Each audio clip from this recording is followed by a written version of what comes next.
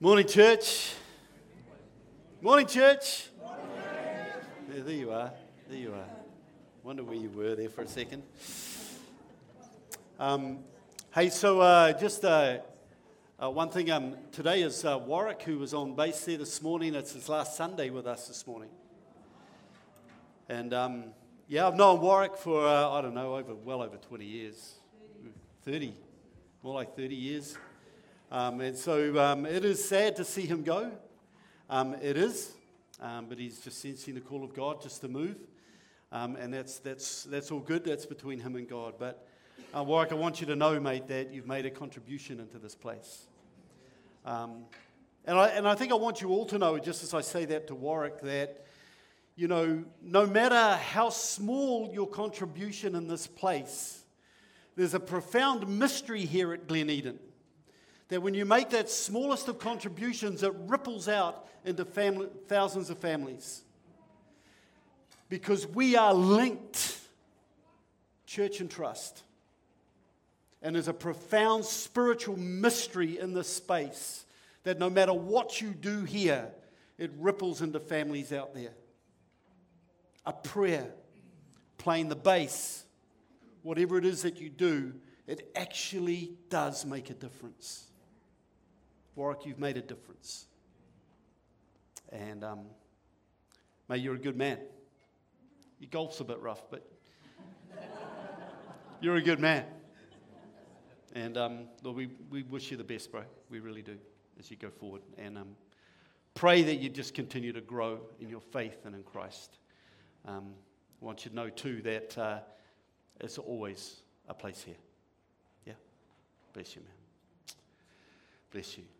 I might cry this morning. I'm feeling really sad today. Maybe there's a little bit of the Warwick thing there. But I was up till 2 o'clock this morning and finally went to sleep. Got up at then 5:30. Just feeling incredibly sad. This week I've had to focus in because, last week we talked about Ecclesiastes. That's the week I should have been sad. It's such a depressing book. But I should have been sad that week. But this week I've been focusing in on the church. And, man, I don't know. It's just sort of got to my heart, I think, in some way. So if I cry, just bear with me, all right? Is that all right? Yeah, we had a beautiful day yesterday. June and Andrew got married.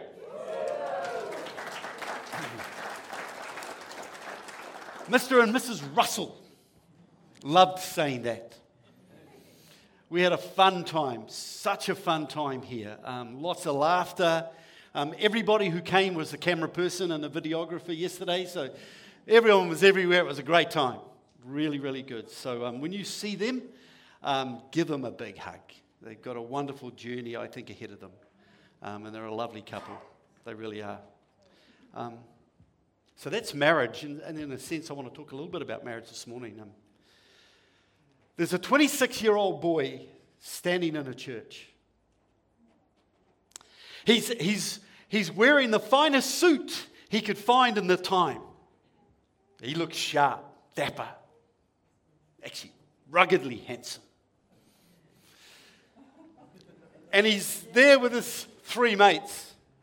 And his 3 mates are there to support him and encourage him in the journey.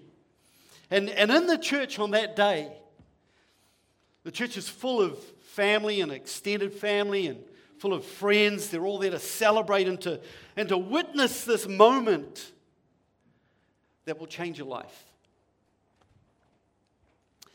The music begins to play, and as the sound rises, so this boy lifts his eyes and looks down the aisle. He sees his bride at the door. And overwhelmed with the excitement of the moment, but more than that, in his mind, he's going, my life is about to change. My dreams now become our dreams. My hopes become our hopes. And the boy thinks, I need to sacrifice some stuff for this to work. Because marriage is about commitment. It's about a covenant relationship of devotion and sacrifice. There's no turning back in that moment, because this boy realized at the age of 26 that he could only have eyes for this woman and no one else. And 37 years later, this boy's eyes are still on this woman. And here we are. In marriage, you've got to be fully devoted, sacrificial. You make investments of time and love, energy. I want to talk to you about Jesus' love for his bride, the church. I want to speak to you about his devotion and his sacrifice for what is for Jesus the unrivaled passion of his heart. I want to call you today to a vision of the church that is beyond the one that you carry right now. We're going to be in Ephesians chapter 5 today. Our passage today is a metaphor. It's an image. It's a picture that stands for something that is much more than a man or woman becoming one flesh. This passage talks about the relationship of Christ with his church, and how the deepest meaning of marriage is meant to be a living drama of how Christ and the church are to relate to one another. And I want to challenge you with this, because if the church means this much to Jesus, then it ought to mean that much to you and me. Ephesians chapter 5, starting at verse 25, going to 32. Let me read this to you. I want you to listen to this actually with a number of different ears. Husbands, listen for your role in marriage. Wives, listen for your part in this journey of we call marriage as well. And then listen with this third ear that says you want to hear about this relationship that Jesus has with his church in the context of this. Husbands, love your wives just as Christ loved the church and gave himself up for her, to make her holy, cleansing her by the washing with water through the word, and to be presented to present her to himself as a radiant church, without stain or wrinkle or with any other blemish, but holy and blameless. In the same way, husbands ought to love their wives as their own bodies. He who loves his wife loves himself. After all, no one ever hated their own body, but they feed and care for their body just as Christ does the church. For we are members of his body. For this reason, a man will leave his father and mother and be united to his wife, and the two shall become one flesh. This is a profound mystery. But I'm talking about Christ and the church. Verses 31 and 32 are a quote from the book of Genesis. I don't know if you picked up on it. Genesis 2:24, where it says, "For this reason a man will leave his father and mother and be united to his wife, and two people then become one flesh." This illustrates how a man and woman leave the old life.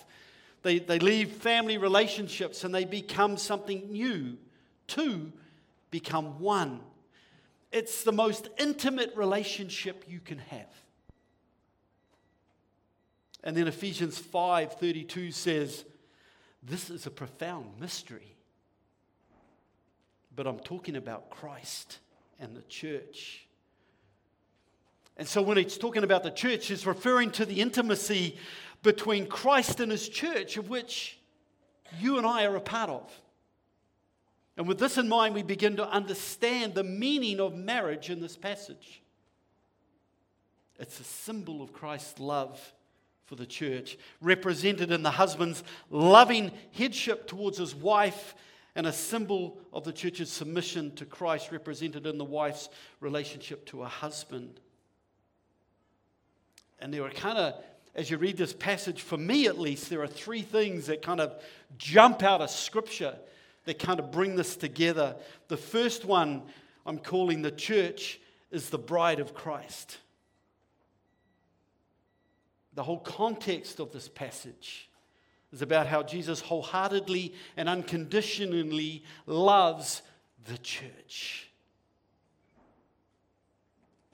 You know that moment in every wedding when the bride walks down the aisle to her groom.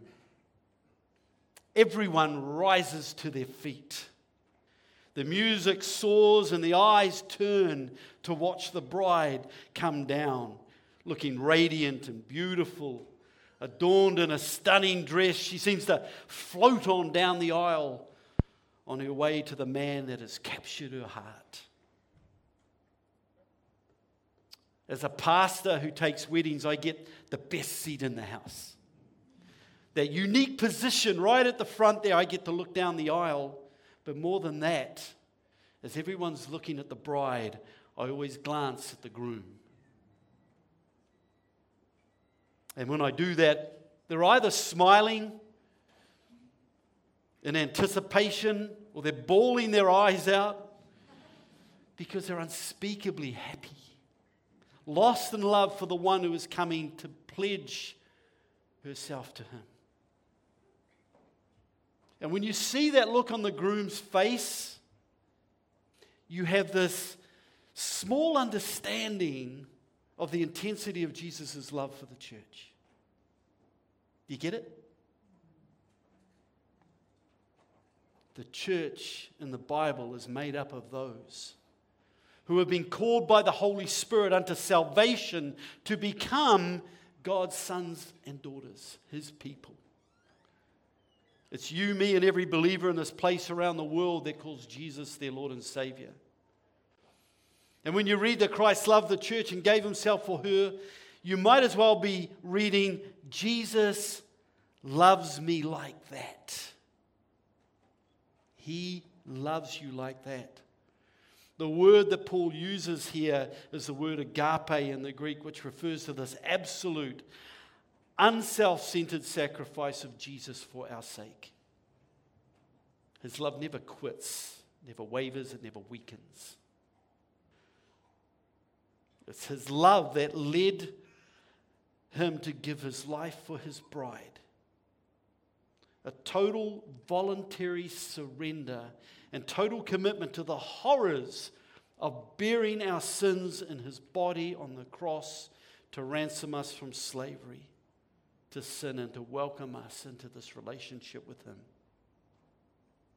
His broken body, shed blood are the measure of how far His love goes for us. You and I receive complete forgiveness, justification with what He's accomplished. You see, Jesus is totally committed to the church. And He's totally committed to you. And the more like Christ we become in this relationship, the more we love what He loves. And devote ourselves to what moves Him to action. You see, if you're going to be like Jesus, you need to love the church. And you need to accept it's not perfect. It isn't. The church will let you down at some point. It will be the source of your greatest frustration and the source of your greatest joy. Isn't that marriage? Sometimes it will be unhealthy, sometimes it will be really healthy. Sometimes you'll feel supported, sometimes you won't. Isn't that marriage? Jesus is committed to the church. We just need to realize that it has its flaws. But this is what Jesus died for. The church is the bride of Christ. Secondly, the church is the body of Christ. You see in Ephesians 5:30, it says, "For we are members of his body." We are his body. Ephesians 1:22, it expands on this picture and it explains it like this. God the Father has put everything under his feet. That's the feet of Jesus. And appointed him as head over everything for the church, which is his body, the fullness of the one who fills all things in every way. Jesus is the head of the church, not me, not the elders. Jesus is the head of the church. This is his church. He gave his life for this. He loves it, and he loves you. We are like the fingers and toes, the eyes and the elbows of the physical body. You see, you're part of Christ's body on earth, which is the church. And just like the various parts of your physical body, we all have a function to play in this body. There's no one in this room or outside of this room that's connected to this church that is unimportant. Nobody. You are all important. Every single one of you. And you all have a part to play. And we play our part so that the church functions as it should. And so it's vital that we all have this strong, growing relationship with the people of God, where we encourage one another in Christ, pray for one another, bear one another's burdens. Let me tell you, you won't get all of that on a Sunday. It happens through the week as we connect with one another, in life groups, and other ways in which we connect, youth groups, and whatever it is. But we have these spaces where we are to encourage one another.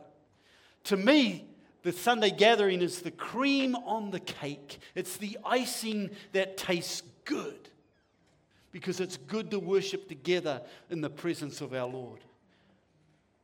But the cake that's on the inside, that's the stuff that happens through the week, that binds us together, that holds us, so that when we come together on a Sunday morning together, it's sweet and tasty. We need to have a strong relationship.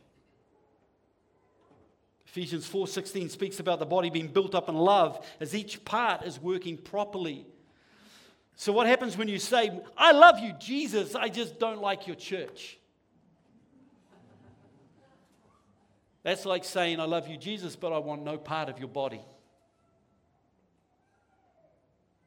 No, that doesn't work. Jesus needs each and every one of us in this body doing what he's doing, being a part of what he wants. So when you're missing in action, when you're half-hearted, when you're casually committed, the rest of the body is crippled and it's weakened. The church is the body of Christ, and here's the last one. The church is submitted to Christ. So we are the bride, we're the body, and we're submitted to Christ. Ephesians 5:24 says, now the church submits to Christ. So what does a submitted church look like? Here's some thoughts I've wrangled together. A submitted church listens and seeks the mind of Christ for what he wants. Some churches, they lay that on the pastor. Sure, that's a big part of what I have to do, but we do this together. We seek Christ together for what he wants for Glen Eden. We carry the vision together, not alone. A submitted church is faithful to transmit Christ's teachings, even if the culture is hostile. We stay faithful to the Word of God, even when culture says you're wrong. That's a submitted church. The submitted church is committed to doing Christ's work in this world. We're doing that through our Trust Vision West, through Peter and Leonora in India, and through others that you might be praying for or supporting. A submitted church is zealous for Christ's priorities. A submitted church understands the importance of being committed to one another for the building up of faith. If I sum these things up, then our vision for the church here at Glen Eden is to flesh out what it means to be submitted to Christ. Amen? Ephesians 1, 22 to 23. Jesus is the head of the church. Can't say that enough. Because of his primary role in our creation and in our redemption, he's the head. Let us not forget ever that Jesus founded the church. Remember that. Jesus founded the church and he gave it life through his death and through his resurrection. Ephesians 26, 27, Jesus gave himself up for her to make her holy and clean, washed by the cleansing of God's word. He did this to present her to himself as a glorious church without spot or wrinkle or any other blemish. Instead, she will be holy and without fault. I don't know if you caught all of that. But a church submitted to Jesus is glorious. It's radiant. When we submit our lives to Christ together, this place explodes and it's radiant before him. When we sing and we worship our Lord in a way in which we are submitted, we bring glory to God. It's radiant. It's without stain or wrinkle. This idea that we have been cleansed by Christ. We have been baptized in the waters of baptism, and we are now new creations in Christ. Moral perfection. Christ sees us as perfect. We are his bride. He's looking down the aisle, and tears are coming to his eyes because this is his radiant church. It's holy because it's dedicated to God, not to man. And it's blameless because it's without blemish. So finally, friends, Hebrews 10, 24, 25, it calls us to a different value system when it comes to the church. It says, let us be concerned about one another in order to promote love and good work. Not staying away from our meetings as some habitually do, but encouraging each other, and all the more as you see the day drawing near. If this church is to be all that God wants it to be, then each one of us needs to be submitted to Christ and connected to one another. If you're on the margins, you're not connected. How do you get connected? Here at Glen Eden, we have a strategy called Growing Smaller. And the idea is, it's like an oxymoron, but actually that we would all be connected to a life group somehow and in some way. How many of you here, raise your arms, are connected into life groups at the moment? Look at that. You're all connected in. You're connected in. If you're not in a life group, I encourage you, talk to me. We'll get you connected into a life group because it's there through the week that you find your courage and support. Sarah and I are connected into a life group, and it is a lifeline for us. In fact, it's the first life group I've been in that I haven't been kicked out of as a pastor. I don't have a good track record in life groups at other churches, but this one is fantastic. We have a messenger group that we connect with each other all the time on. We celebrate birthdays, and we do it well.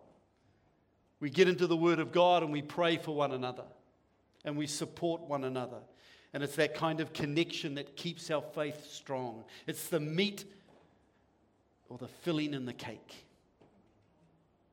And when we come together on a Sunday, we see each other, and I see you all, and it's icing on the cake to be together worshiping like this. I encourage you to get connected and to submit. Let's pray.